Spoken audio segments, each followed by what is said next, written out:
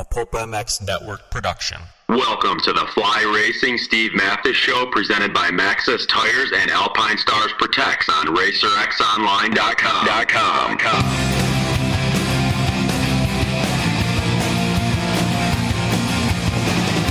With your continued support of our sponsors, we have surpassed 1,000 podcasts delivered with over 7 million downloads.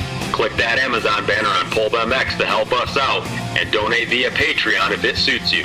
And as always, enrich your moto lifestyle by working with the sponsors who support us.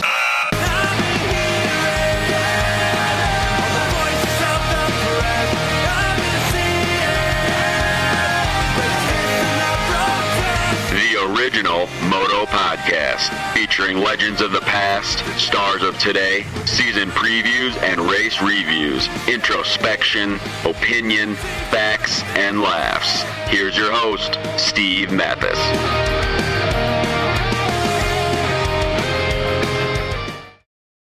Welcome everybody to the Fly Racing RacerX podcast. This is the Houston Supercross wrap-up. So much to talk about, and only 2 rounds down, and maybe it is really called Death Cross. We'll dive into that a little bit, I think, on the show. So thanks, everybody, for listening. Really appreciate it. FlyRacing.com. Blake Baggett, Weston Pike, the 7 Deuce, just some of the guys that wear and rock Fly Racing each and every week. The F2 Carbon Forge helmet. It's the same helmet that these guys wear. They take it off the shelf, put it on these guys' heads. It's crafted to adhere to strict safety standards. It uses the MIPS technology while incorporating a Kevlar shell construction. Kevlar, same stuff that they use in Bulletproof Vest. 5 colorways plus a Weston Pike signature helmet. You can pretend like you're headed to the Outdoor Nationals, even if you're a weekend warrior stuck at your desk. Ride safe, ride smart with Fly Racing. Thanks to those guys. Also, to Maxxis Tires. Jeremy McGrath has been using Maxxis for a while, and he's developing a new tire for those guys. And besides that, did you know, from your dirt bike to your car, light truck, trailer, ATV, mountain bike, and more, their mountain bike tires are really good. And Maxxis Tires will let you hook up, pull the whole shot, and beat your competition in any terrain or conditions. To learn more, visit Maxxis.com. And the Alpine Star Protects line of course, all of us on this phone call have used Alpine Star products for years. And they continue to set the benchmark with their Tech 10 boot. It further advances the innovations that make it the most technical motocross boot ever. Alpine Star Protects and the A4 Chest Protector. It's a fundamental statement for the company responsible for continued progression of cutting-edge technology and industry-leading safety in motorsport protection equipment. The Alpine Star's A4 Chest Pro combines performance with protection into a lightweight chest and back protector. That's something that's the guys are super proud of, is their whole protection line of Alpine Stars. So we thank those companies for coming on, and also to RacerX, of course, for letting us put this up each and every week. All right, with me on the line to talk Houston and more. First up, from FlyRacing.com, German Supercross champion Tyler Bowers is now the new one. Jason Thomas, what's up, JT? Not too much. Yeah, it's good for Tyler. That's pretty cool, man. I don't know that I know he hasn't been there as often as I had been there, but it's still a big deal. You know, even if it's not, he's got arena cross titles and all that stuff too. But anytime you can win a professional title in anything, it's a cool feeling. So congrats. New baby, new titles, all kinds of cool stuff going on for him. The Bear is popular in Germany. All right. Also on the line, the voice of American Motocross, the voice of Geneva Supercross, the voice of Endurocross, the voice of Flat Track, the voice of GNCC, the voice of Quad Racing, the voice of anything and anything, Jason Weigandt. What's up, Weege? Yeah. Can we talk about your hotel situation and just how amazing you are? JT. No, that's down the line. That's down the line? I'm mad that I'm paying for a landline through my cable company. It's supposed to be the best thing you can possibly get, paying for it.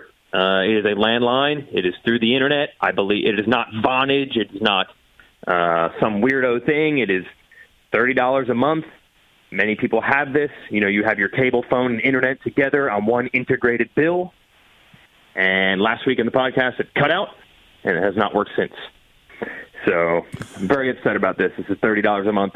I don't need a landline for any reason except this podcast. And this is 2 races and 2 times it did not work. And keep in mind, no matter what I do, we bought you a phone. We bought you a phone. Yeah. So the phone that you bought me now says check telephone line. Thanks. Yeah. Did you end up staying with the random fan Saturday night? No. Very upset about that, too. Steve Mathis and Michael Antonovich convinced me to go to dinner with them at a 24-hour Mexican restaurant. And by then we were done at, 1 o'clock? Yeah. And I was like, well, this is just pointless now. Now I'm going to have to go to a guy's house, make nice, introduce myself, settle in. I can just go to the airport and start typing right now. So I did not get the cultural experience of hanging out at someone's house. So just to recap, fans, Racer X sends Wygant to the races, and they agree to pay for accommodations for 2 nights for Jason Wygant to stay at the race. They agree to this. However, his flight was at 5 a.m. on Sunday morning.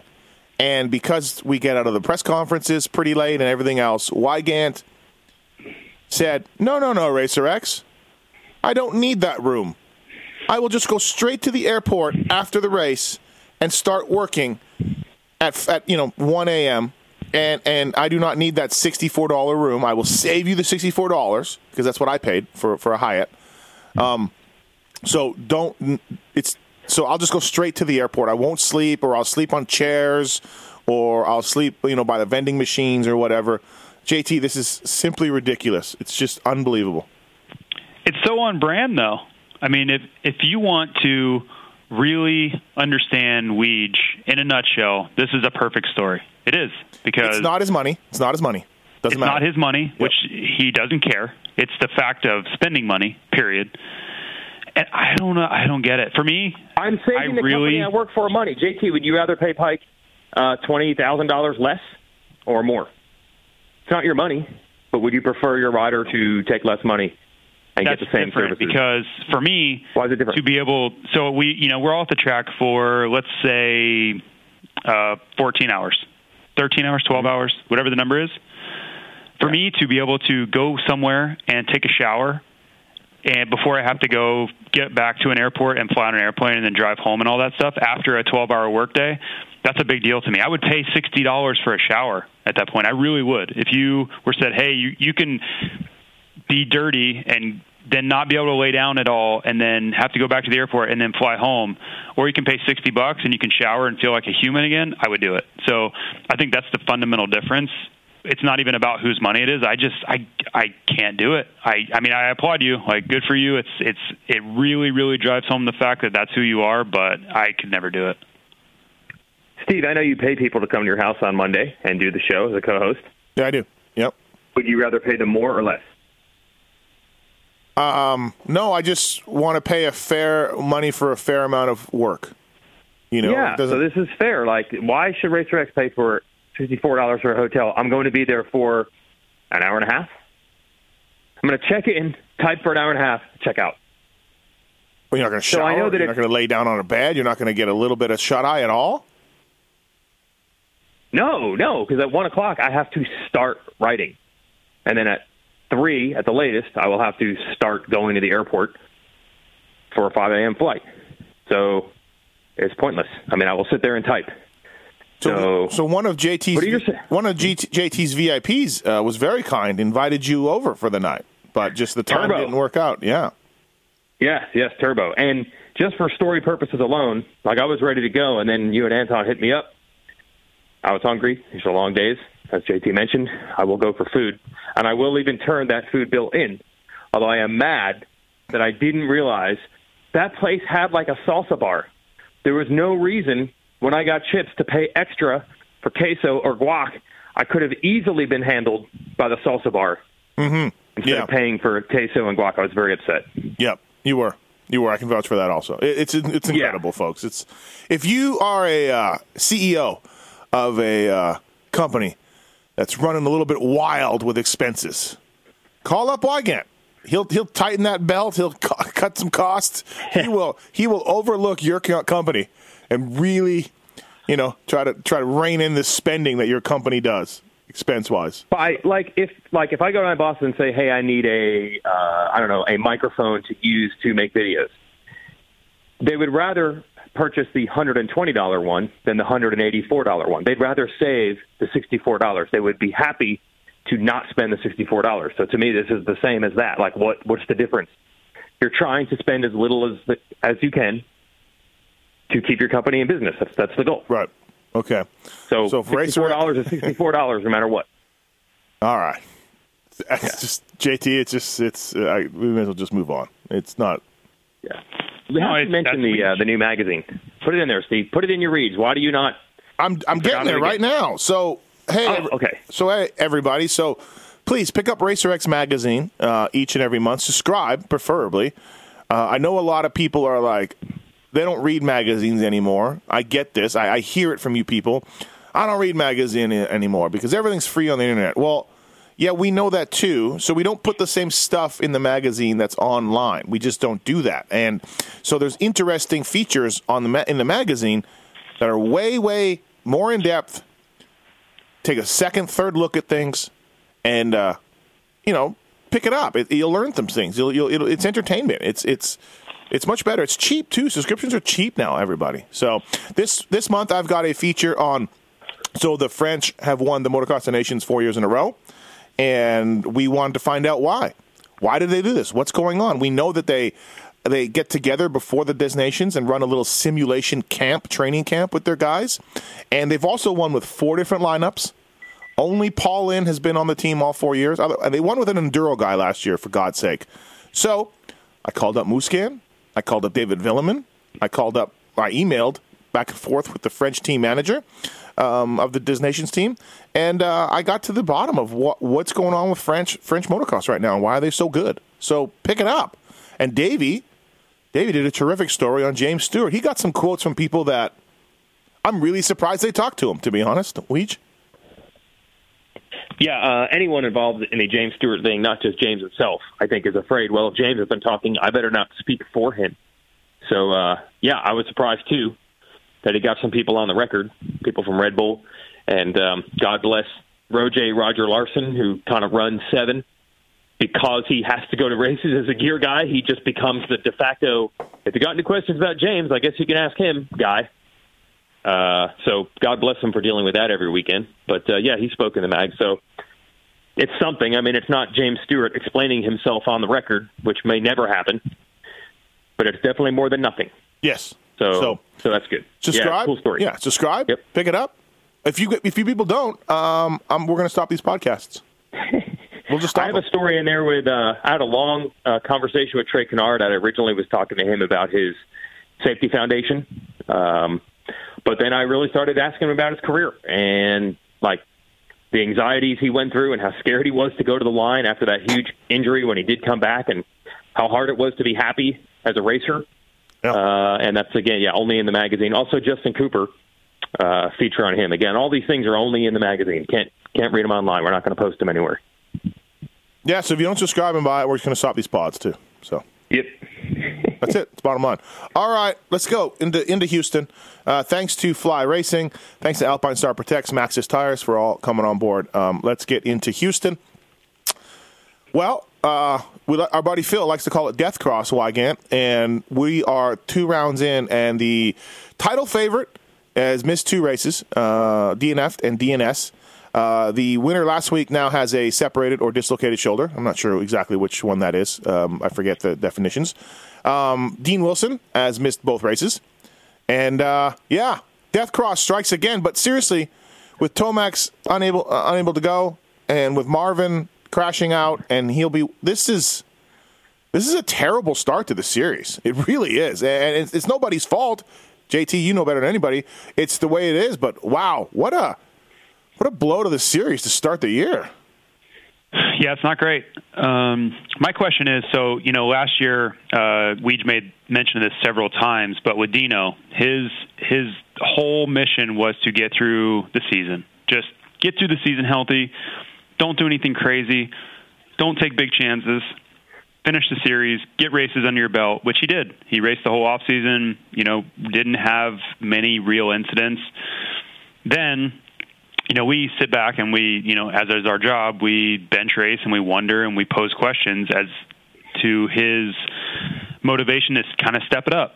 Was he going to take chances and start going for wins? And lo and behold, the first race of the year, first heat race, he does I don't think it was anything that he's not capable of pulling off, but it was a pretty high-level move. Wheeling down the backside of that jump and trying to blitz through that was something that most people can't do.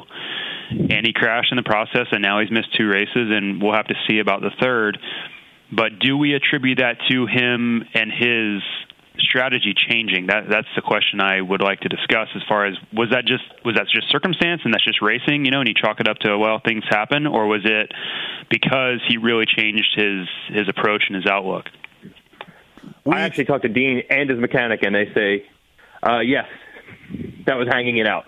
That was the new hanging it out, going for it. He thought he could pass Baggett right there, and there it is. So I'm surprised they admit that. There you go. But yep, going for it. If somebody goes out again this weekend, one of the top guys, Weege, we're going to have a problem. It's not that deep of a field right now. We were talking about that, and yeah, it's just a bummer way to. I mean, we'll get to Anderson and we'll get to Plessinger's amazing ride.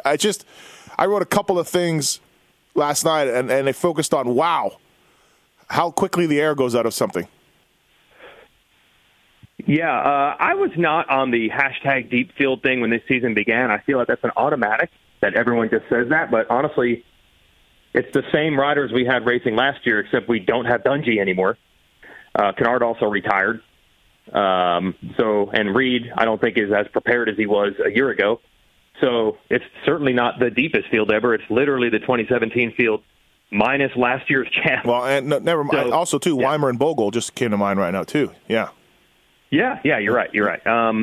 Mookie's back, but Mookie wasn't Anaheim 1 last year. Yeah, exactly. So every year everyone says deep field. It's deep, but it's not as deep as we've seen it, that's for sure. I mean, just go back and look at 2013, 2014. I mean, those years were crazier than this. But I'm almost feeling now that if it keeps going in this direction, it might almost end up being better because, yes, right now, if you're Tomac or Musquin fans, you're probably saying, great, they're done.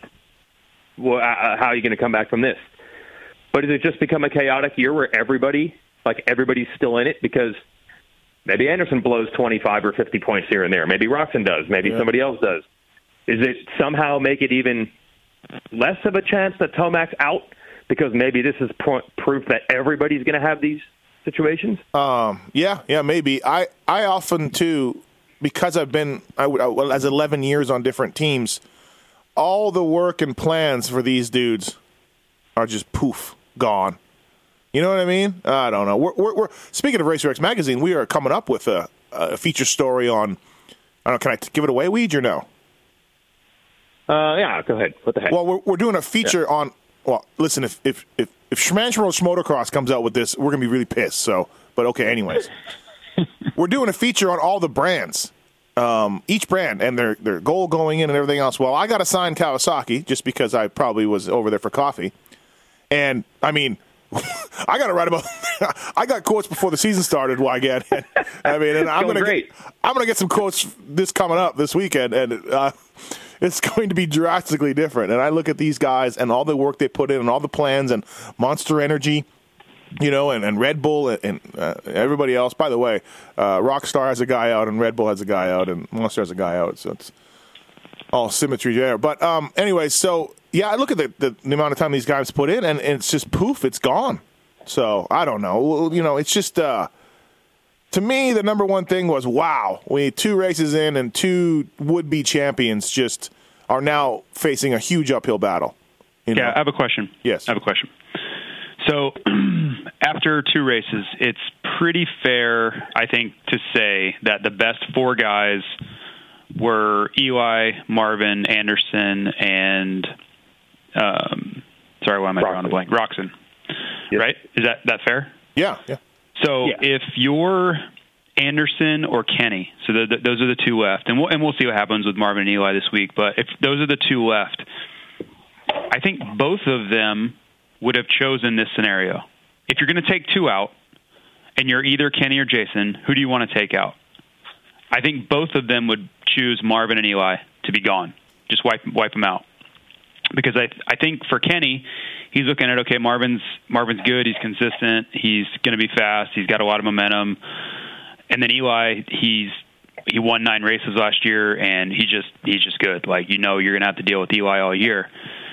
And I think he looks at Anderson and is like, well, he's really never been able to put it together for a whole championship. He's always had something that throws him off, whether it's an incident with Freezy and he gets DQ'd, or he crashes, or just pick, a random circumstance that takes him out of title contention. And then if you're Anderson, you look at Kenny, and, we know the story there. His arm's a question mark. It's getting better, but he's not the same Kenny that we've seen before yet, right? And I'm not saying that's an indictment on Kenny. I think he's getting better, but he's not the same Kenny that comes out and dominates quite yet. So I think for those two, they're sitting back and smiling right now. I think it's best case scenario. And, man, if they could draw this up, I think those are the two they would take out. The real question is, between Anderson's consistency issues and Kenny's arm, I mean, who's gonna step up and take this thing? Because I really feel that Eli and Marvin, whether in practical terms or just in theory, I kind of feel like it's pretty much over. Because I don't think either one of them, even if they can ride, I don't think either one of them will be very good for quite a while. Yeah, I agree with that. By the way, I think I got to get some new sources when I was told that Eli would be at 80%. Because it was weird. Weird. I got to think that's an AC joint, because it's not bad enough, JT, where you can't ride, but you're in a lot of pain. You're in a lot of pain. He blitzed the whoops the first lap of practice. That was the weirdest thing of the whole. Oh, I missed that. The whole day. Yeah. Like normally, if you're hurt, just like we saw from Chad at A1, you're going to roll around. You're going to avoid the tough stuff. Yeah. Just like Dino, he was able to ride on Thursday or Friday, Friday, I guess. But then when he tried to ride on Saturday and they put whoops in, he couldn't do it. So for Eli, a shoulder, the whoops are going to be the toughest part, and he goes and blitzes him the first lap, and I'm like, well, he might be good here. No, Dean never even went out on Saturday. Right. But I'm saying, I think even if he was able to ride on press, when they put the whoops in, I think everything would have changed. Yeah. So it was weird. It's like he went backwards. He blitzed the whoops the first lap, rode a little bit, and then I don't know if he just like, I can't go fast or what, but it was weird. I didn't expect him to blitz the whoops and then decide he couldn't do it. He wasn't even. Yeah, I mean, so my 80% thing I heard was not really far off. He's 30%. You know what I mean? He qualified 40th fastest, I believe. So we only did 2 laps. Yeah, 2 full laps. Yeah. So gee whiz. So okay. Well. Hard to see Eli lining up this weekend. Both of you agree, right? Do we agree it was not a contusion? Do we believe that it was not a... Yeah. There's just a lot of black and blue there, a lot of bruising. Yeah. I think it depends on what's really wrong, and I don't think any of us really know what's wrong. If it is an AC joint, if it is, and I have no proof of that or evidence or any reason to believe that other than what you told me, I have had that injury, and I raced it, and I had the highest degree you could have without surgery, and I raced at 2.5 weeks, and I was pretty close. I got a injection into it to numb it. I wasn't 100%, but I was decent.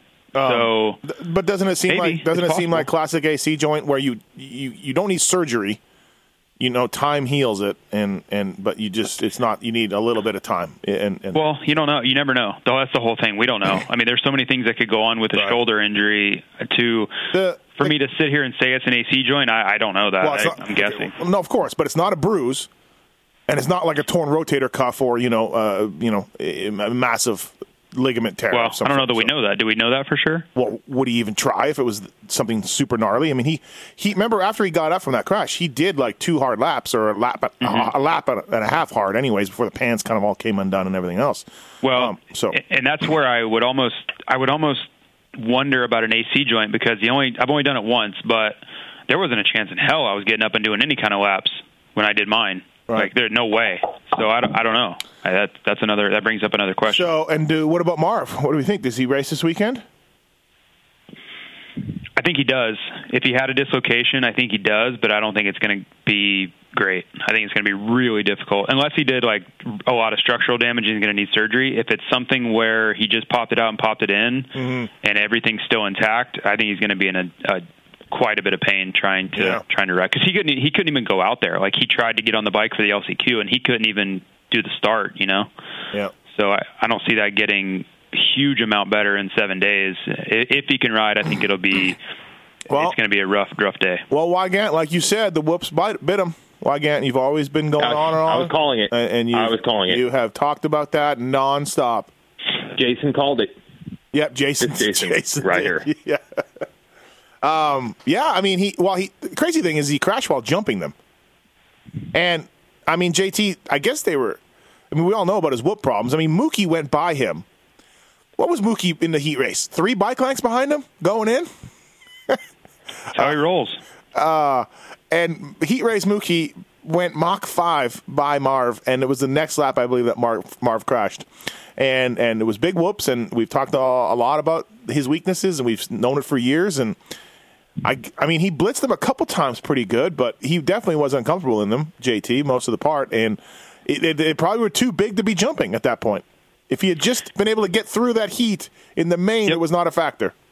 Yep. Yeah, that was the whole thing. You know, he was getting frustrated because he was blitzing, but he's just not as good as Brayton or Mookie, who both, I mean, they just kind of blew past him. Like, he really didn't even have a chance to beat. And to be fair, those are 2 of the best guys in the whoops in the class. So to have to fight off 2 guys, those wouldn't be anywhere near the top of the list of guys you want behind you entering a whoop section. So then the next lap, he comes around and he tries to jump, and it's not great. And then I believe it was the next lap he tried to jump again and ended up crashing. But you're right with the whole thing, because they rebuilt that section with the Bobcat. And anytime you rebuild whoops at the bottom of them, they're going to be a little bit abrupt right in between there. And it takes the privateers, which, you know, that's just kind of how it goes. The lesser guys are going to be rolling those whoops and roll them in, and they take away that sharp edge at the bottom, and they make it just easier to get through. And you're right. I mean, it was, you know, I think it was a bit of frustration and a bit of a lack of patience, because if he just suffers through that heat race and what if he gets 6th? You know, he just cruises around, gets through the whoops, and he's so good on the rest of the track, he'd be fine. No problem. Oh, right? yeah. I mean, bad gate pick, but you're fine. Whatever. Yeah, he's good, though. And then he's a great starter. So I think even if he comes out top 5, he would have been so good in those whoops in the main event. I think he would have made Plessinger look silly. He would have been so good at him, because you want to talk about a recipe for what he's good at. The main event whoops were right up his alley, and if he was still around to watch the main event, he probably was just cringing, knowing how good he would have been in that section if he had just made it through the heat race. Yep, absolutely. Well, so Roczen led, Anderson won. Anderson's in the points lead, 2-1, 2 races. First of all, though, Weege, Roczen, surprised he got caught, because I was. And was it the arm that got tired, or did he get tired? We'll never know. But he had about 2 seconds, looked good, looked in control, and I just thought he got tired. I thought he stopped. He was stopping in the corners a little more. He was pausing a little bit, and that's all Anderson needed. So what do you think, Weege? Well, for sure, I thought Roczen was going to win it halfway through. I mean, Anderson was closer at the beginning of the race. He and Barcia actually drew away a bit from Anderson, and Anderson had been so good in practice and the heat. It was like, well, I guess that magic just isn't there now. So I was surprised that the race came to him like that. And again, Anderson was riding awesome all day, and he did explain that the track was obviously a lot different than what he was dominating on in practice. And he was trying to find different lines, and he realized, nope, you just got to use this crappy main line. It's the only one that's going to work. And he said once he figured that out, he got better. But you got to put a little bit on. You don't expect Ken Roczen when he has that kind of a lead. No. To just get caught. So, yeah. Now, I don't know if you can completely point it to the arm. It's technically the first laps he's led coming back. No, so maybe it's all part of the step and all part of the process, even mentally, maybe. Yep. No, I think so too. I don't think you can be like, it was his arm, or it was his, or just it was his first race leading in so long. What do you put it at, JT? You know what? It's weird because, like you guys said, Anderson was a ball of fire all day. And then I don't know if he was struggling with lines or struggling with intensity, or maybe he was just being patient. And that would be the most encouraging sign, is that if his confidence was at a level, minus Marvin and minus Eli, to where he wasn't in a panic with Kenny out front, that he's like, yeah, I've got 21 minutes, and I know I've got the speed here, and I'm not necessarily concerned with Kenny gapping me by 12 seconds or something to where I can't reel him in. that would be something. If you're Bobby Hewitt or you're anyone with Rockstar Husky, you're like, man, if that's the case, we're going to be looking good here, because in his riding it didn't seem like there was any sense of urgency. So I don't know if that was on purpose or if that was just he wasn't quite quote unquote feeling it yet. But there was definitely a method to his madness as far as reeling him in slowly, and then he didn't really force anything. He just kind of waited on him, and it's weird. It was very Dungey-esque as far as his approach to it. He just slowly caught him, made the move, and then it's not like he went crazy for a couple laps to gap him like Stu would do or Ricky would do. He just kind of slowly rode away from him, and it was very anticlimactic, honestly. It was a race. It was a track that forced a lot of mistakes from a lot of guys. So it's almost a battle of least mistakes, and I think you could only go so fast. You know what I mean? Because I guess so. But he looked different at the beginning of the main event than he did in practice or in the heat race. To me, he just looked very mellow.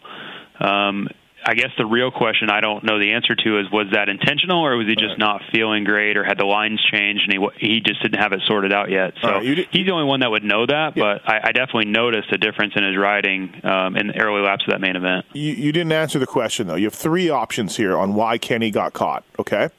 And we don't know. We just three theories. And which theory would you lean towards? Because we don't know. The arm, physical shape in general, or first time leading in over almost a year. Well, I tried to answer it my way because I didn't like any of those. I think Anderson was just better. Okay. Yeah, I don't think Kenny did anything wrong. I don't think he got tired. He didn't look tired to me. He didn't look like he got nervous. I just thought Anderson was better on that Saturday, and over 21 minutes, generally the best guy, if you're anywhere close to each other, the best guy is going to come out. And I just think Jason was a little better on Saturday. I don't think it was... But Kenny was better early. He pulled away a little bit, Yeah, but Kenny was also out front, so it's hard to it's hard to go apples to apples when somebody's kind of in traffic versus the guy with a hole shot too. So I don't know. I just think Jason was better, and if he was staying patient and not worried about Kenny, that's going to be a dangerous situation for these guys moving forward for the next 15 rounds. Barcia got third again, led some laps. Really impressive how he regrouped and got Seeley back after making a ton of mistakes, and kind of thought that Seeley could hold it. And then in the press conference, he said, the team is great. They have put some new people in places there. It's super professional. It's a lot different than the last couple of years that I was dealing with. So it's awesome. Wow. Wow. Yeah, but I talked to J-Bone about that. Obviously that's a shot at JGR. But I said to J-Bone, I'm like, look, man, compared to what he could say, if you're a rider and your value has gone from paid tons of money and thought of as a potential best guy in the sport. Like, who knows? When he came in as a rookie, there's a chance that Barcia could become the 450 Supercross champion. And you go from that to can't even get a ride. And now you feel like after these two races you can prove, see, it wasn't me. It wasn't me. I'm good. It was the bike and the team. Dude, he's got carte blanche to do way worse than that. So I said to J-Bone, I'm like, dude, if all he's going to say is, this is a super professional operation, and it's different than the last place I was, that's a win for you guys. He could say, this proves the other bike sucked, or the other team sucked, or that it wasn't me, it was them. He could have been so much worse. Yeah, but... listen, if you're a rider... But we know some of the things... If you're a rider, that's the most frustrating thing ever. Dude, we know some of the things behind the scenes. You don't think J-Bone could talk about some lack of professionalism? But he's not in the press conference getting on the podium with the opportunity to say, I told you so. I know, but I'm saying, who's going to win that argument? I'm saying be careful when you live in a glass house, because the team could easily come back and start leaking some stories out that they want out. The team cannot win the argument when they had Barcia getting 14th, and now Barcia, away from the team, is getting a pair of thirds. They cannot win that argument. So if you're Barcia, you can just take the flamethrower out if you want. To me, that was just a little jab. If I'm Barcia, I'm focusing on the bike. I'm not focusing on professionalism of a team. Dude, he was one quote. Like I said, he could have gone nuts. He could have gone nuts in any direction. Listen, if you're these guys, if you're frustrated, like I said, this has cost Barcia millions of dollars. His value literally has lost millions of dollars over the last 3 years. There's Now, we'll never know for sure. Is it really the bike or is it the team? Or as we theorized, and many people are saying last week, oh, well, remember, he got so humbled, by not having a ride that it changed his whole outlook on life and racing, and maybe that's a factor too. We'll never know for sure if it really was just JGR sucked and factory Yamaha's awesome. But if you're him, if you want to say that, you can. How are you gonna lose that argument? So I feel like, dude, they got off lucky. I mean, this is everything that any rider at that level, this is the ultimate. Now he knows. Yep, wasn't me. I'm good. I mean, okay, yeah, he's got that right for sure, but yeah, and again, I don't even know if that's true. But if you're a rider, every rider blames the bike when they're struggling, correct? Yes. And it would be their dream to be able to have evidence to prove they were right. And Barcia has been gifted this. So to me, to just say one minor little thing like that, that's nothing, man. All right. Well, yeah. I disagree, but that's fine. Yeah. Talking about Justin Barcia, the rider, though, some weird things happen at A1 a lot of times.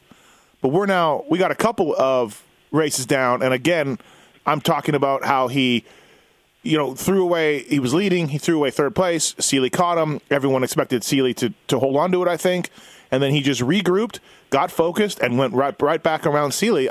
This guy's for real now, I think. I think this is real. Is he going to win a title? Yeah, I've been harsh on Barcia through the years, for sure. I've been harsh on Barcia, and it's because of the things that I saw happening halfway through that main event. That's why I've never been totally sold.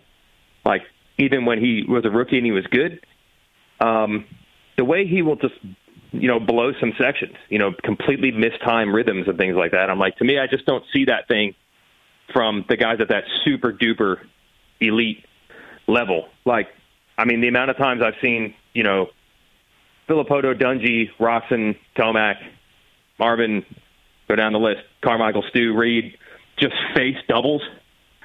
That just never happens. Yeah. So that's why I was never fully on Barcia is one of those guys train, and maybe that was too harsh on my part. But I saw him doing it again. I'm like, here it comes. But he stopped doing it. He fixed it. He actually fixed it. I don't know if I've ever seen a rider just almost talk himself, no, we're going to do this double right the next time. And he did it. JT, what do you think? He's for real, huh? Yeah. You got to think he's for real at this point. What else does he need to show you, really? Yeah. Did we all think Seeley was going to hold on to third? I did. Like I said, did we all think Seeley was? I did. I really did, but I had him picked for fourth, so I was. It's not fair. I don't have a dog in the fight, but I was rooting for Barcia to get back around him. But he looked so great in the heat. He looked phenomenal in the heat. I didn't. Barcia's typically a guy that if he gets out front, he's very dangerous. But once he starts heading backwards, kind of doesn't seem to stop. So it was good to see some fight from him. And I guess Cole was the big loser there. But I would agree. I didn't see that repass coming. Pike rode well. Hey, JT, go ahead. Oh, sorry. Hey, JT, the reason I didn't think he'd get him back is I've got to figure. He had 3 or 4 big close calls. One on the sand with the bike totally sideways. And like I said, facing some jumps. To me, I'm just like, where is your energy level after that? Wouldn't that be a factor? That has to take a lot of energy to do that. I think it does. But I think he had time to regroup also, because when that all went down, he kind of went nuts when Seeley passed him, typical Barcia. He's just grab a handful, and, you could literally see the rage in his riding, right? Mm-hmm. But then Seeley got him, and then it was 2 or 3 laps of Justin kind of hanging back there, not doing anything crazy. So I think that gave him a chance to get his heart rate back down and get his breathing back under control, and then really focus on just trying to get his lap time down to catch him. Because I would fully agree that anytime you have those close calls and you're riding that far over your head to make a move, your heart rate spikes and your breathing is all out of whack. I think some of that too is just the main events are so long now. It gives you time in some cases to regroup. Not every race was going to be 13 or 14 minutes like the Outlier, but 21 minutes, we're not used to seeing anything that long, except for last year. Blake Baggett, what is going on with Blake Baggett right now? He was okay, I thought. I mean, he wasn't spectacular, but 7th is, I mean, it's a lot better than 12th. Pike was good. Again, Pike looks Pike's good solid right now. That track is good for Pike because he's in shape and he's gnarly, and just as far as like he'll make mistakes like everybody else was out there, but you know what I mean? Like, how long do you want to ride for? He'll just keep riding. I feel, anyways. You know, so 5th place for him. That's 5-5 to start the year, right? Yeah, you got 5th at A1, right? Brayton. Talk to Brayton a little bit. Weege, you were so excited for Brayton. You were so excited for Brayton. Qualified only 5th fastest, but he was on the board up top for a long time. You were you in the pits. You're like, let's go talk to Brayton. He's looking so good. You got to take advantage of these moments, man. It's not like every single weekend Brayton's at the top of the board or leading heats and things like that. So you got to take advantage. And he actually, after the race, said the same thing. Like, he feels so good right now. And we all know that he kind of had this strategy of entering the year with a full head of steam by racing the entire offseason. You know, who knows of round 9 or 10 if he's going to have that advantage anymore. It might actually work against him. But right now, he's good. So I think he knows, like, man, if I'm ever going to scratch out a podium, this is my chance to do it. So he's going for it right now. And him and Vince Friese are talking in the positive development. Him and Vince are talking. So Vince has been riding well. JT, I know you want to comment on that. He's been solid. I haven't seen any real breakout stuff like last year where he was leading and really in the mix, which I kind of expected from him, and maybe we'll see that at Anaheim too. But he's been good and solid. He just hasn't had any real breakout moments yet, but they're probably still coming. So Tickle, still waiting on Tickle, right? I think we'd all agree. Still waiting? Yeah, I expected more. I'll be honest. I like Brock. I think everybody kind of had high hopes coming into the season. New team, new bike, new trainer, new everything. And it's not that he's been bad. He just hasn't had any real flashes yet at all. J-Mart was in the first turn with Webb. Webb crashed. J-Mart just fell off his bike. I don't think he really fell over. I think he just got off the track a little bit. And Grant started 8th. And by the end of the main event, J-Mart was 2 seconds back of Josh Grant. So I don't know if that's Grant or J-Mart, but I think Grant's in the Tickle category for me. Because he got dropped in the heat. This week, J-Mart catches it from way back. I don't know. I think Grant's just been okay to start the year.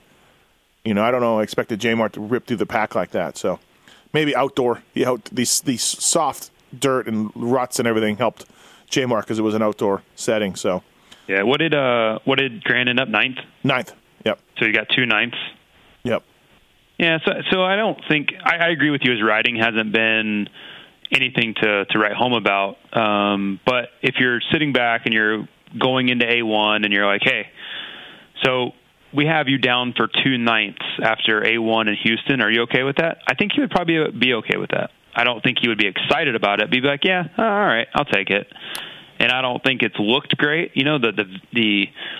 The eye test hasn't been that awesome. But if you just sit back and you really look at 2 9ths, leaving the first 2 rounds with all the injuries and crazy stuff that's going on, I think he'd be okay with it. What'd you think of Mookie, Weege? I thought he looked less tired than last year. A little more in shape? Yeah. Yeah. I don't know if he was more prepared somehow. I mean, he eventually admitted didn't seem like when it, we talked to him. Right. Didn't seem like well, he admitted after the race. I did try and say, like, November. I sent him a text to say, hey, if you got anything going on, let us know what it is.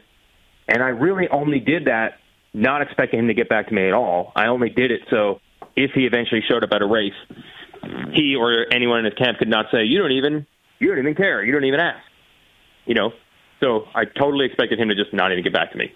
But he did a day later and said, yeah, man, I'll be glad to let you know what's going on once we have it all sorted.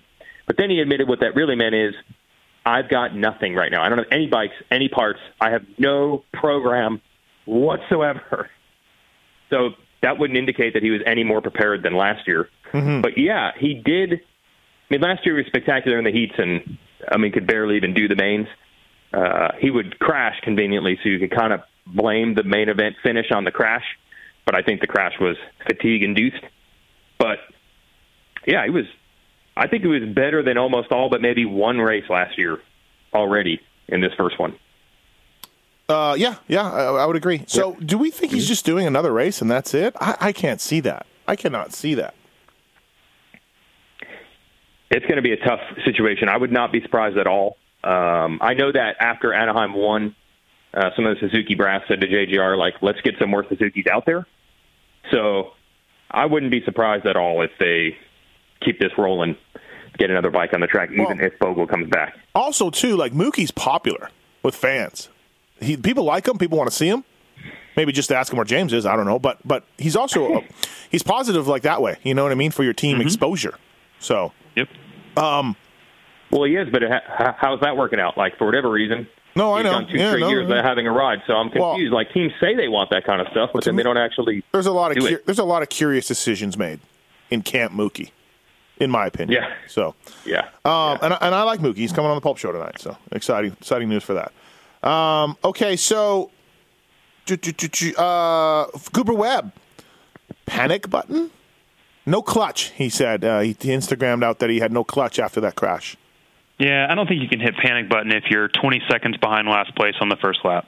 That's my opinion. It hasn't been good. I'm not saying anything's going well, but I don't think you can, at round 2, when you're literally half a track behind the last place guy on the first lap, I don't think you can really draw any hard conclusions from that. Yeah. I think I'm with you. He still got 12 too. Not like he kept. Yeah, it wasn't the end of the world. Right. I don't think you can take anything away from that when that race. And I don't know about the clutch lever. That's what he said. I'm sure that's probably true. I just know where he was on the racetrack compared to everybody. And yeah, you're not going to know anything with that situation. Not a good start though. Not a good fair. start. Yeah, that's fair. Oh boy.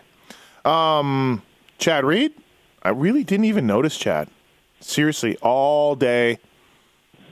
I was watching I did. one. Shocker. In the main event, he was further up than I expected. Like, he got a decent start. He had no rear brake, I saw. I think Ellie posted that. The biggest challenge I think he faces, and I have spoken about this a couple times, is that he can't ride. He can't ride during the week. He spent last week going to Red Bull facility and doing rehab, and they're using lasers and all kinds of stuff to try to get inflammation out and break scar tissue. I would assume. I'm not a doctor, but I would assume.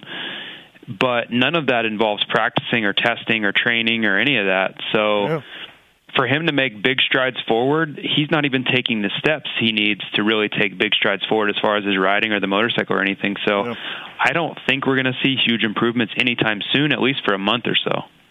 Congrats to Henry Miller for making his first main event. Ben LeMay was good again. Ben LeMay was good. He was 15th. He was jumping that triple that only a few guys were doing. I don't think it was faster, but the fact that he was doing it was cool.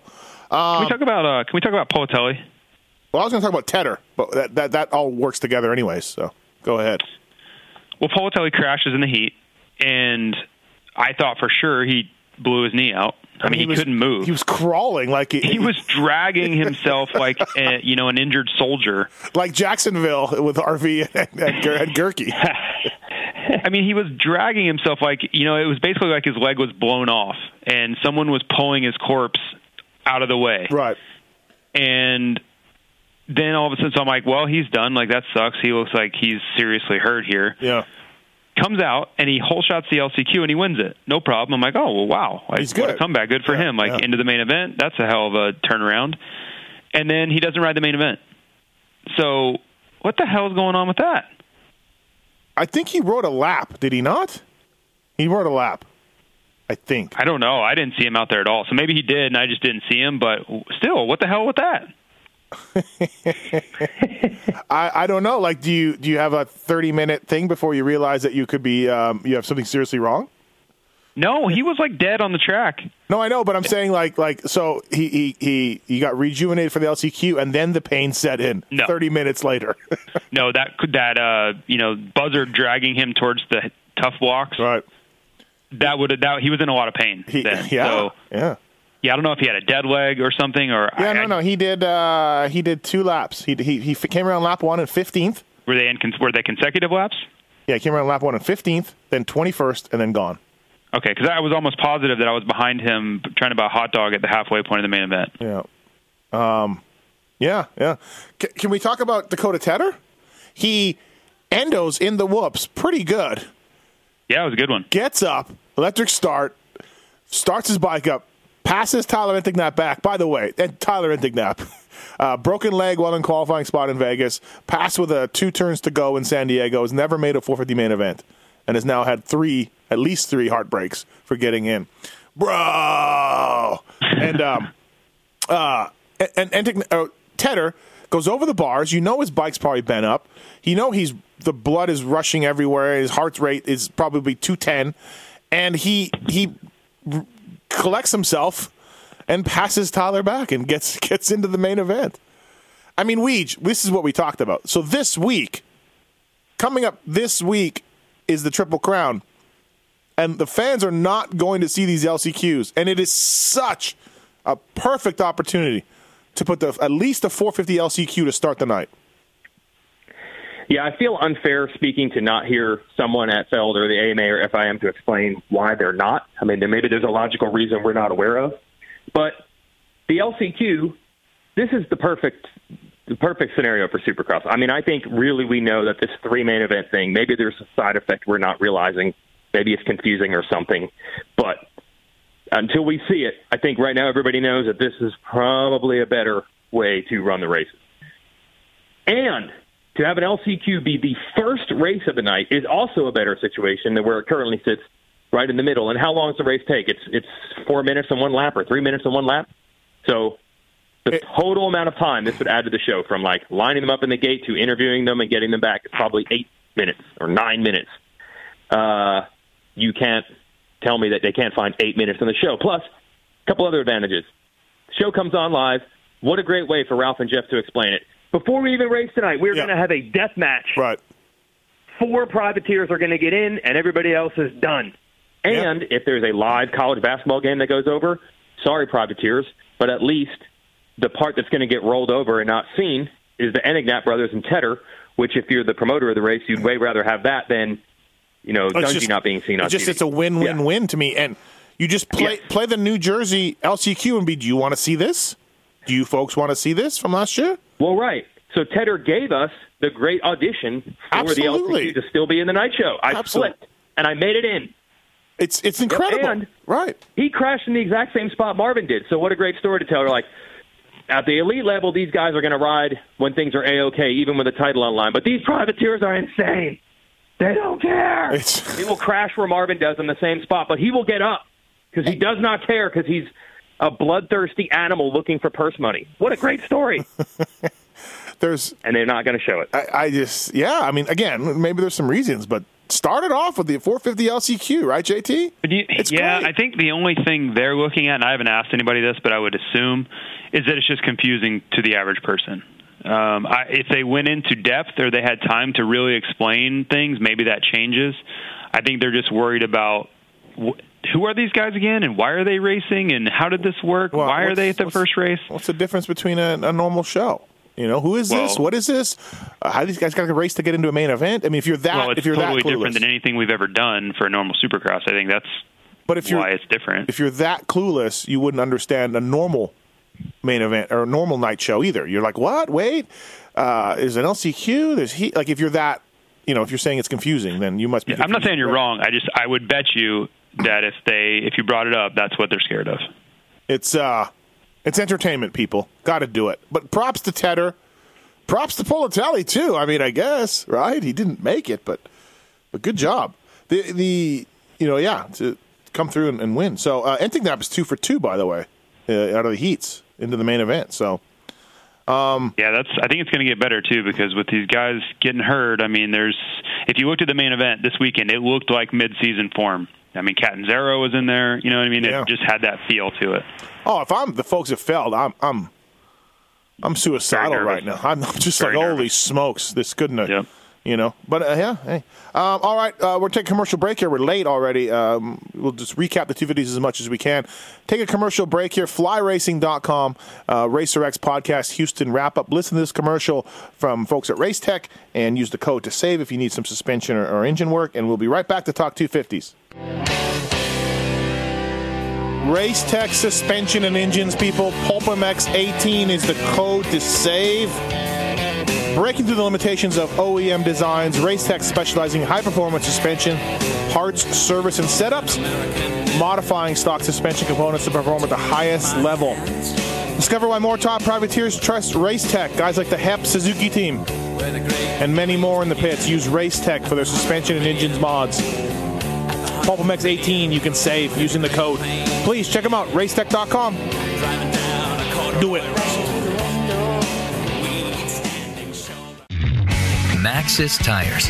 From your bike to your truck and almost everything with wheels in between, Maxxis Tires will have you hooking up, pulling the whole shot, and beating your competition. One of the world's most trusted tire brands, Maxxis delivers high-quality tire products that perform no matter what the terrain or conditions. If you don't believe me, just ask the king, Jeremy McGrath. And we're back. FlyRacing.com, RacerX podcast presented by Alpine Star Protects and Maxxis Tires. Thanks to those guys for coming on board. Jeremy McGrath uses Maxxis. By the way, how skinny is McGrath right now? Did you guys see him in A1? I don't know if he's doing triathlons. Holy smokes. He's turning into that. He's turning into like that. I mean, you see these guys on like, when they're selling the Nordic track at 7 a.m. on some infomercial. Yeah. Where he like has 18-year-old body and 48-year-old face. Yeah. He's turning into that. He looks old when you look at him, but he's looking more ripped than he ever has. I just felt like grabbing some of my belly and being like, you want some fat? You need some fat? Yeah. Okay, so 250s.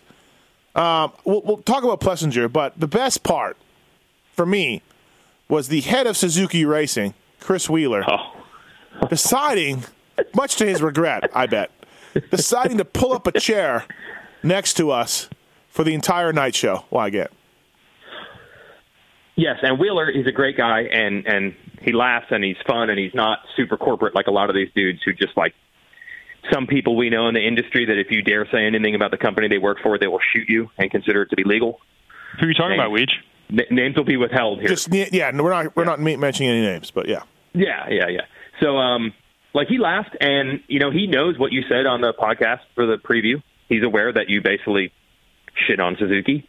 Stop it. But, I did not. No, I believe you did, correct? The 250F. I shit on the 250F. Okay, all right. Yeah. I'm sure they're fine with that. Okay. But he, so brutally honest, at Anaheim 1 said, well, we haven't had any races yet, so we don't know. Like, what are we going to say? Like, we haven't proved him wrong yet, which is not the mindset you would get from most team people. No. But even as cool and honest and straightforward as he is, he should have known better than to sit next to you during a race. Well, it couldn't have really gone much worse. At times we looked over and he was covering everything but his eyes with his hands. It was like it was like a horror movie where he could only look through the little tiny slit in his hands. Because Justin Hill was not good again. Qualified fastest in Anaheim 1. Didn't have a great main, and this weekend JT didn't qualify well, didn't ride well in the main, got a 10th.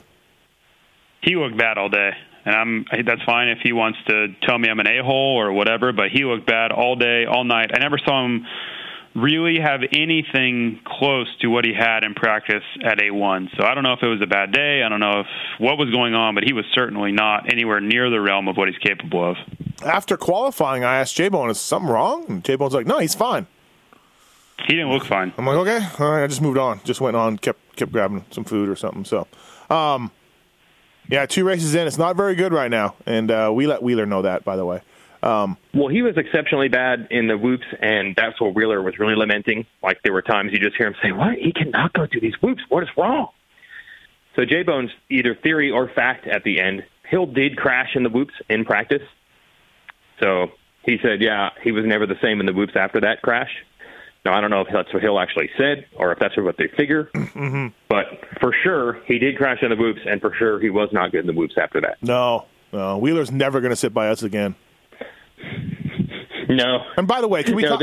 It was pretty funny, though. We were twisting the knife as much as we could. I think we even threw in a couple of Barsha. Yeah, I think we did. Yeah, I think we did too. Yeah, we got the whole thing. I'm realizing, Galdi said it last week, this is just normal to us, but I'm realizing that sitting next to us in the press box is like watching the lions eat during lunchtime at the zoo. I had not realized this, but I'm slowly beginning to put this together. Maybe. I don't know. But, I mean, look, we're 2 rounds down, JT, but Hill is 12 20 points back with a ton of dudes to jump. He ain't defending this title. No, I don't. From what I saw this weekend, we can just throw that out. Yeah. He wasn't even close to the speed to even be on the podium, let alone defending a title. And so many dudes to jump, too, on top of that, The pace and the depth at the top is, they were on a different level than him this weekend. Phil got 12th, though. Phil's got some talking about sticking with the JGR guys. Phil got 12th, so. He had a rough day again. Yeah. Main event was okay, but he's a gamer. Every time you look up and you're just like, please don't be Phil. When you see yellow flags, please don't be Phil. He was the number 1 pick in Pulp MX Fantasy. He got the most points, though. Yep. Okay, so let's move on. Plessinger. Holy shit, Weege. Like, I looked up and he was probably about, I need to pull up a lap chart, but I looked up, he was probably like 10th, just kind of 10th, just like, you're like, oh, okay.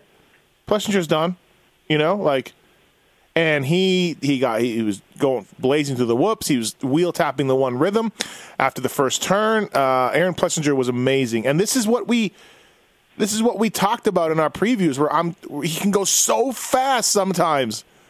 You're like, why can't you do that all the time? Yeah, done is the exact word that ran through my mind.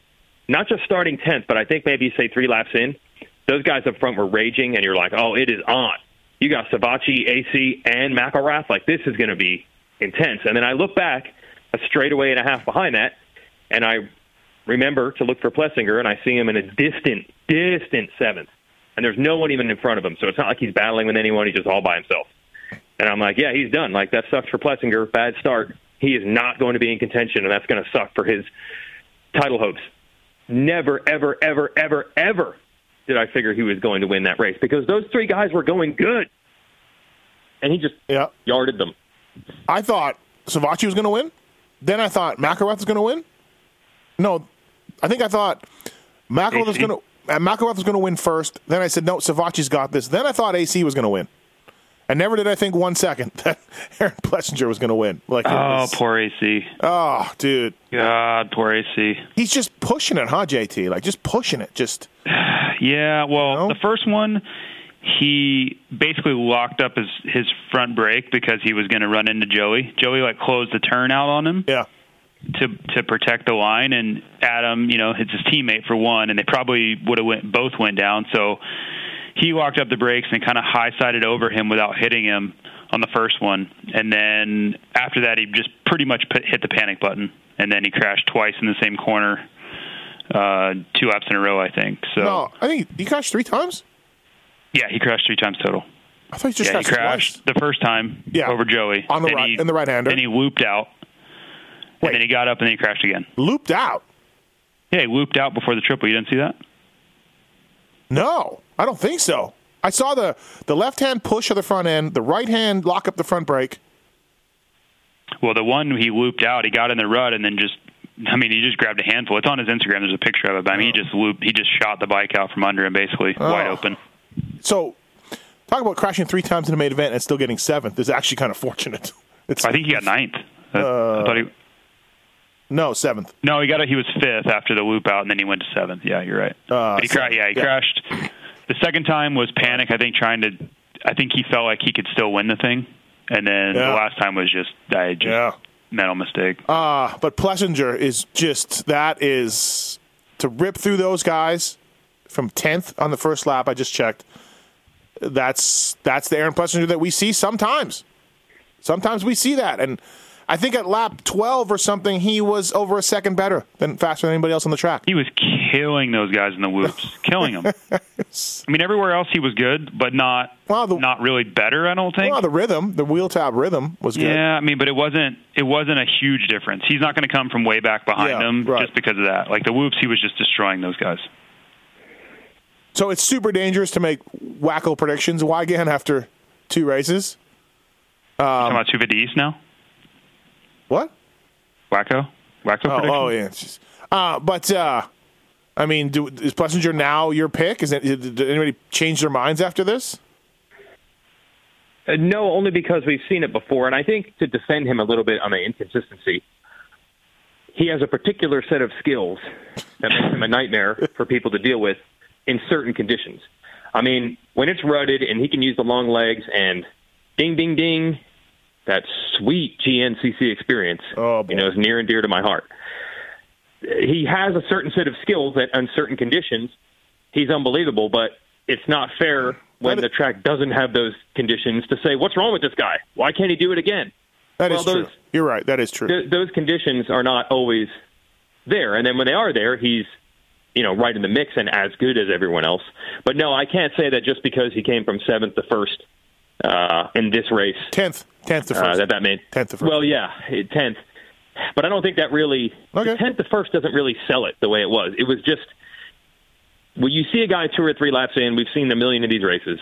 You see a guy 2 or 3 laps in that far behind, you just know they're done. A guy can start 10th. Marvin probably started 10th last week in Anaheim. Probably did. But he was in the mix. But when you see a guy when the pack's stretched out and he's at the back of it, damn it all. But no, unfortunately, that doesn't mean to me like, oh, yeah, he's now the fave. He's just as good as he always was. And so is everybody else. Savatgy got second, and he led pretty much the whole race. And I expected him to be a little pissed off, and he was not, JT. He's like, yep, I threw away a lot of things. Threw away a lot of wins last year for reasons that I didn't need to do, and I'm working on that, and this second is fine. Aaron was great. So, little different attitude. Yeah, I mean, it was a decent race. I think he just realized that, last year he made stupid mistakes when he was wanting to win at all costs, and I don't think he really had anything for Plessinger, however we want to say it. So sometimes you just got to take a second, and that sounds crazy, but he's got smart people, and he's lost 2 titles in a row by a point or 2. So I think he's realizing, like, hey, when it's there, I got to take it. When it's not, I'll take a second. But what I can't do is crash because I'm too frustrated and get 6th. So it was smart. I can't pull it out Adams and Cirillo, basically. No, that's exactly the thing. You can't do that. Like the crazy stuff that went on in New Jersey with him, you can't do that stuff. Like, that's what will kill your title. Chase Sexton. Good. He was good. Really good. He was pissed last week when I talked to him because he didn't podium and he started well. And I'm like, it's your first race, bro. Calm down. Well, that's why. Because he knew he could podium, and he did. I was a little surprised at McElrath. Wygant? Little surprised with Shane? Yeah, I was too. I mean, we know he's good, and he won the race last week. Yep. So you just wouldn't expect him to potentially be in position to win the race and end up finishing 4th. But if we're going to spend so much of the time on this show talking about AC crashing and Eli crashing and Marvin crashing, this track was tough, and everybody talked about how gnarly and sketchy it was because it was breaking down. I guess you have to give a guy a free pass when he takes 4th and just says, this is a sketchy track, I'm just taking 4th. Yep. Just kind of we're saying with Savatgy, like, yep. I can't hammer on him that bad. We just started the show talking about 2 guys getting hurt and being done. No, I'm not saying we're hammering. No one's hammering on him. No one's hammering on him. Calm down. Well, I mean, he's battling for the lead. He finished 4th. It's very easy to say, like, oh, man, that was yours.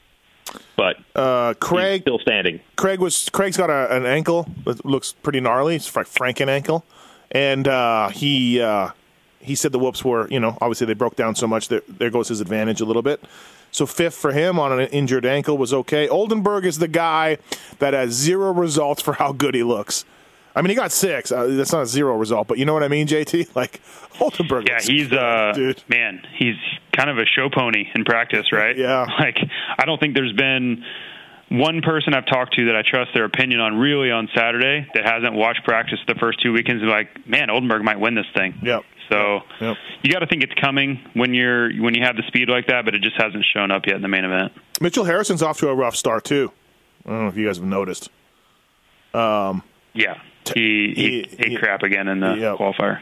Yeah. Taft was good. Taft was really good, especially in the heat. Taft was good in the heat. What else? Julio Zambrano is an awesome name. Jean Carlos Ramos. 2 weeks through the LCQ. What else? Anything else 250 wise? Everybody? I don't know. Do we want to update our title picks? Well, AC is 12 down, but I'm Okay. I'm sticking with him. I took Joey, I think, right? I don't know. Pretty sure I took Joey. You did. No, it was a good call. Yeah. And so you guys want to update him, or? I'm going to stick with Joey. I like where his head's at. He may not be the fastest guy from what I've seen, a 4.2, and really didn't have the speed to be really better than either of those finishes on that day. But I just think it's his time, just like Zach last year. I think he has maturity, and he's been so close so many times. I think he's just going to find a way to do it. Even if he doesn't win a lot of rounds, a la Tim Ferry, I think he's going to be there at the end. Is anybody sticking with Tomac? I'm out. Anybody? My 3-year streak is over. Oh, yeah, true. You had a streak going. Yes, absolutely. Weege, you going to stick with Tomac? Yeah, dude, that's my rule. You can't. That's not fair. You can't change. I'm not going to change. I just know I'm done. That's all. Like, it's game over. Can Anderson just go on a roll here? Can Anderson just go on a roll here? I think he can. God, he looks good. I feel like there's something different about him, doesn't it? Doesn't seem something different, like a new level of the jersey's calm still maturity. Well, the jersey. That's what we were talking about at the beginning, right? He looked, if that was him being patient, and there wasn't something going on where he just didn't feel good or whatever, if it was truly patience, those guys are in for a serious problem. By the way, I think I'm in for a serious problem with Alden Baker next time I see him. I like Alden. Him and I get along well. We get along well. I like Alden. I just haven't ran into him. But, I'm not the guy that started the Mookie Anderson or Mooscan Anderson thing not getting along. But he's very adamant about this is all just made up. Oh, yeah, really mad. And I talked to him extensively, talked to Bobby Hewitt extensively, talked to Anderson extensively. And I said to them, like, look, man, if you guys think that we just make stuff up, why did we never say anything like this the last 8 years or whatnot? You know what I mean? Like, the proof that we don't just go off of making things up is that we could have said this with Roxon and RV or Dunge or whoever. Yeah, we just all got together before the season and decided this is what we're going to say. We just all got together and we're like, okay, all right. Let's plant this thing in. Come on. So they did try to figure out why things might seem different now. And there's two things. A, they have multiple tracks and multiple things going. You have Rattray with the TLD guys and I think Dino. So now they have the option of having guys ride separately, which they're saying they never had that option before. Second of all, once you bring in a whole another group, essentially Rattray's guys, there's just more eyeballs down there, which leads to more, hey, I heard something happened on that track over there. And that was never the case before. It was literally like there were 5 human beings down there on one track, everyone watching the same thing. So they think that's part of the reason that maybe some of this got out. But I was glad to hear that. I'm like, yes, that's what I'm saying. Like, we didn't make it up. I heard multiple people. Mathis heard multiple people. Now, maybe those people were all wrong and saw the wrong things. Yeah. But you hear it from you hear it from people on each of the teams.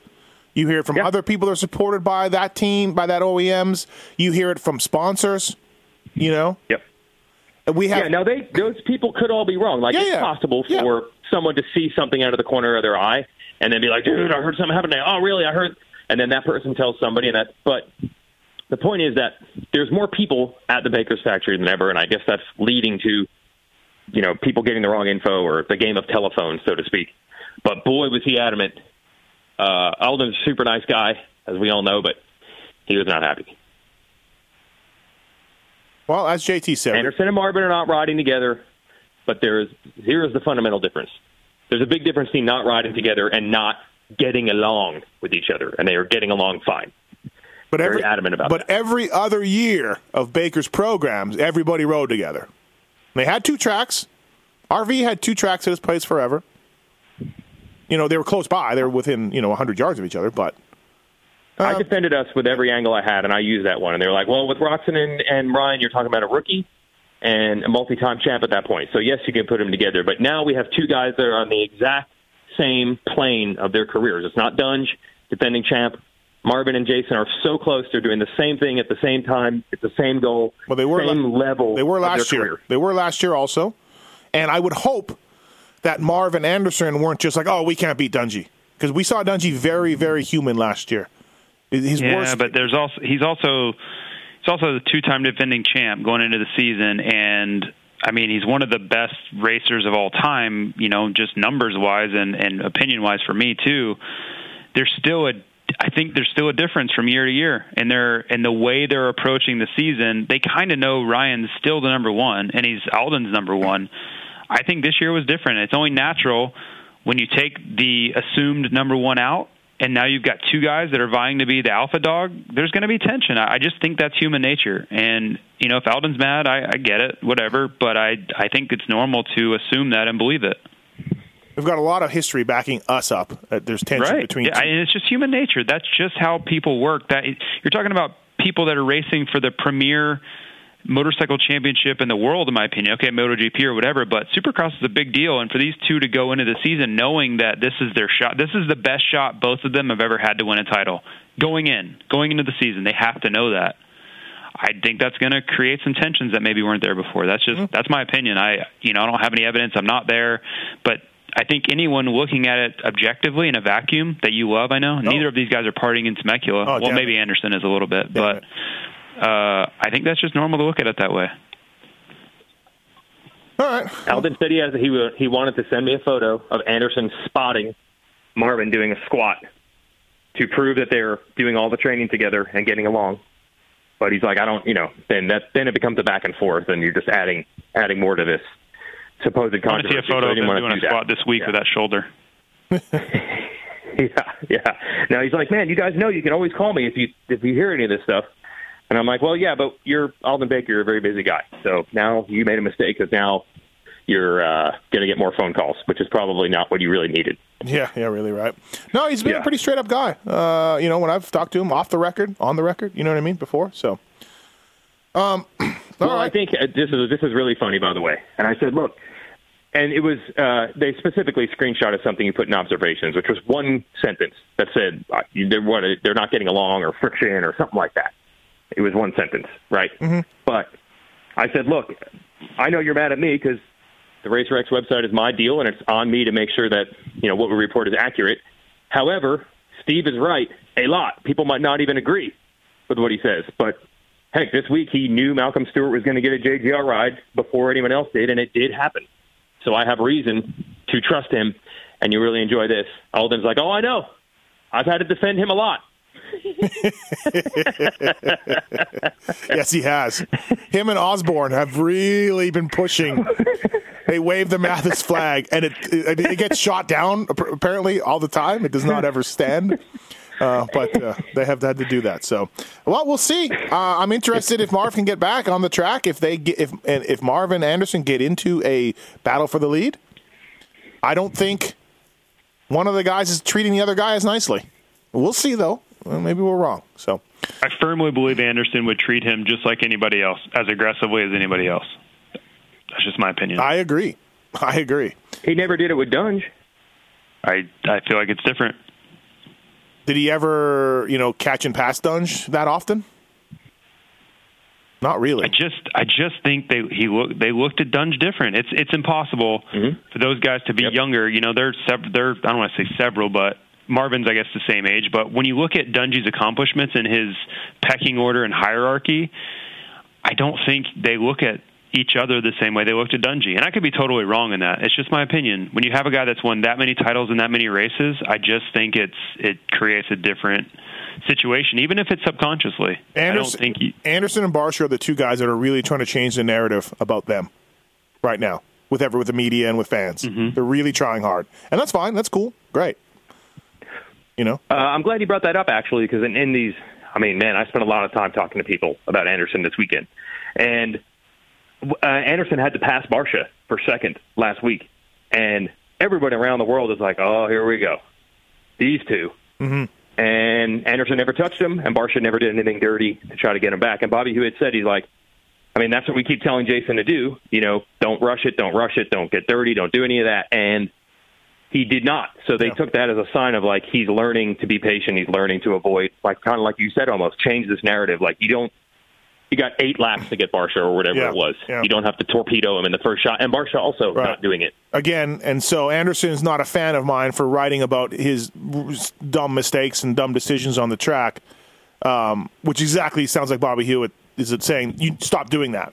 stop doing that. And he is, and I'm just saying. I'm just like, wait. So the guy that, like me, the guy that's saying, what are you doing? Why are you doing this to people? Just pass them normally, and now, anyway. So before we, it's so ridiculous. All right, before we go, I was watching the TV. Anything else, by the way? Anything else for you two? I want to just say something. I'm good. Before we go. Please go ahead. I was watching the TV show last night. Watching Ralph and Jeff. I like Ralph. I like Jeff. They're good guys. Good at their jobs. Is this going to be where you say, with all due respect? With all due respect. Barsh is... I just got to breathe a little bit. Barsh is on the screen, and Ralph is like, what is the difference with Justin Barcia here, Jeff? What is the difference? And Jeff goes, it's just confidence, Ralph. It's just confidence. And he's not wrong. Okay, he's not, because Justin has more confidence. But the door was wide open. I want to hear about the 18 Yamaha changes. He is wrong, though. It's not just confidence. Well, okay, yeah, not just. You're right. Yeah, just. I don't know if maybe he didn't say just. Maybe he said confidence. If he did, that's wrong. I don't know. He might. I think he did say just confidence. I want to hear, we didn't have much success on the JGR Yamaha, but this is a new bike. These are new technicians. Justin is trying some things out. I had a good conversation with Bob Oliver at Yamaha myself in the afternoon. I'm going to write about it in my column. But it's just confidence. So you go back to Justin's early years at JGR on the Yamaha. He had just as much confidence probably back then before sort of injuries struck and everything else. It's just like, I just want more. I want more. I want to hear about the bike. The 18 bike, Yamaha is very proud of. The changes they've made to the frame, the changes they've made to the structure of the frame, and the different cross members and everything else. They're very stoked on the way it handles, the way it works, the way it reacts to the horsepower that they have. They have a bit more horsepower, a bit more hit than other bikes, and that was some of the issues with frame flexing and the way the bike handles, and this 18 fixes that. And Justin was on a Yamaha, Ralph, and it didn't work for him. But here's why this Yamaha may work, and this team does things a little different, maybe, Ralph, than the guys at JGR, and the bike is working very well, and Justin didn't have a ride, and he's a little desperate, maybe, Ralph, and he's a little more humbled, and instead, it's just confidence. It's just confidence, Ralph. That's what I got. And I'm sorry, I want more. I'm just like, oh my God. Like, there's such an opening here to go into Barcia. Through two races, Barcia might be the most fascinating topic here. The changes he's made and the speed he's gotten with 2 straight thirds. And instead, I got just confidence. It's an industry-wide problem where all of us are even somewhat guilty. So much of the analysis of this sport is just who wants it and who's motivated and who's fired up and will to win and all this stuff. And as I always say, meanwhile, 4 days a week, these teams and trainers and riders are at the track, and they're working on something. Now, both of you guys actually lived it. Like, they're working on something. Now, JT, I'm going to assume in all the days you spent down there at Chad's place in Florida with you, him, and all the other guys that rode there, they were not just working on doing motos. Like, there had to be times where they're like, I sucked in the 180 bowl berms this weekend. I'm going to work on that. That does happen, right? All the time. Right. So there is way more out there that we're not getting and we're not reporting on, where I think for the entire media industry, whatever, is somewhat guilty. Now, the teams are super secretive about these things, but you can get more info than that. I mean, yes, I talked to Jimmy Perry. He did say that, the old Yamaha hit really hard. This power is a lot smoother. The bike is more nimble, and if I really needed it, I'm sure I could have just kept pressing and getting more. So it is unfortunate that you can read Sports Illustrated, and these are higher-profile athletes with more money on the line. It's more dangerous to let these secrets out. But you can read what Kevin Love did in the offseason with his trainer, what parts of his game he worked on, and what exercises they did to improve that part of his game. And again, I can only say so much, because I would certainly be somewhat guilty too. I'm in the media. I could do more, but just saying his confidence is not enough. I agree. The opening to talk about Barcia was so big and huge, and I just got a confidence. That's all. Two questions here. the biggest, most glaring examples that I can come up with. If this were the NFL and that were Tony Romo, what would have happened? Oh, ruined. Tony would have given you some of the best insight you've ever heard, right? Oh, I was saying if he had only said confidence, he would have been ruined. Yeah. Yeah, exactly. No, I'm saying if that opening that Steve's talking about was there, and fed up to him, Tony Romo would exploit it and give you some of the best insight you've ever, heard analysis, right? Same thing. And this isn't, I'm not trying to criticize Fro here because I know he knows. I've heard him give opinions and talk super high level moto, technique and stuff with friends of mine. I mean, like really, really high level stuff that I don't think the average person would even really I don't want to say understand because that's kind of talking down to people. But I don't think they would fully get because it's such a high level of riding past, the normal riding kind of techniques. But even if GL, if you were doing the outdoors and you were with Grant Langston and that was there and I think you would get much, much more from GL. And just like Steve's frustrated, I'm frustrated too because it's not like Fro doesn't know it. It's not like he is incapable of coming up with reasons why or understanding the concepts of why he could be better. He just won't share it, and I don't get it. I don't know why. The real problem is, to me, the reason I care about this, and I didn't even bring it up, but the reason it always frustrates me is because you're trying to sell the sport. That's what these 3-hour TV shows are for. That's what everything we do is for. We're trying to keep people engaged and interested. From the website I run to the radio show you do to the TV show, you want the fans to not get bored, to be interested. And there are golden opportunities to let the people at home say, wow, interesting, didn't know that. That's cool. I'm going to keep paying attention and keep studying. And that's what makes the world go round. And to me, you just are missing an opportunity when you say confidence, which is the worst term ever because people can't see it. You don't know what it means. It's an esoteric, intangible term. It's a big miss in that situation. It's ridiculous. There's so much to talk about with Justin Barcia. There's so much there. He's on a Yamaha. He's killing it. He didn't like the Yamaha. Fro was one of the first person to ever, quote unquote, find Justin Barcia when he was on an 80 at Southwick. He got him wearing the, Fro's gear of choice. I don't get it. He has so much background and inside info with Barcia. It's just mind blowing to me. Right. So if you have the uninitiated audience at home and you even just say, look, man, I talked to him and he just seems so much happier and he's engaged, and you talk to his mom and she's that's a really interesting human element to the story. Even if you don't have technical bike terms, it's just anything you want to throw in there, or he's motivated because he lost his job. That's another thing that people can really hook onto and be like, wow, I'm going to root for that guy. So that's the part that disappoints me. It's just, I just want more, man. And I like Jeff and I like Ralph. And I just shook my head. I'm like, holy shit, there's just such a missed opportunity here.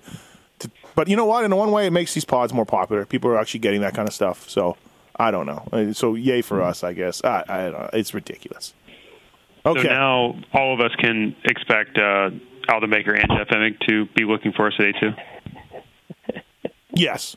I'll add them to the list for Perfect. Me. I'll just I got a big list on my phone of people I got to walk around. Okay. Anything else? Triple Crown this weekend. I'm excited. That'll be good. Gonna be good. Can we talk about the inside gate, or do you want to save that for my observations? Yeah, save that for that, because I don't think without seeing it, you could really get it. Unbelievable. Okay. This podcast is long enough, but speaking of gates, we should address this. There's no longer ruts behind the gate, and teams, it took them 0 races to figure out how to exploit that. And it's a bit of a mini thing in the pits, a mini controversy that you have to line up in the middle of the gate, but people were not doing it. Last week at Anaheim 1, people were angling their bikes on the metal grate, and it was making some people very angry. And this week they were enforcing, there's a little bar in the center. You got to line up on the bar. So that's a little bit of a controversy. And you notice they're not doing, which I predicted in my column, they're not dropping the gate for all 3 practices, which they did the last week in Anaheim. They only did it for the last practice, I guess. Anyways, which I predicted would turn into a big ego shit show soon enough when you just drop the gate and have like a real start, to start practice. So, all right. A2 this weekend, Triple Crown. I'm stoked. Be exciting. So, flyracing.com. Please check them out. Check out the gear. Check out the snow stuff. Check out the mountain bike stuff. Check out the watercraft stuff. Check out the hard parts stuff. Right, JT? I mean, really. I'm in on all that. Yeah, you absolutely. are. Yeah. Couldn't agree more. Subscribe to Racer X Magazine. Appreciate that, or otherwise we'll stop doing these. Maxxis Tires and Alpine Star Protection all on board with us. And thanks, everybody, for listening. Appreciate it. We will be here next week. Thanks, boys. See ya. See ya.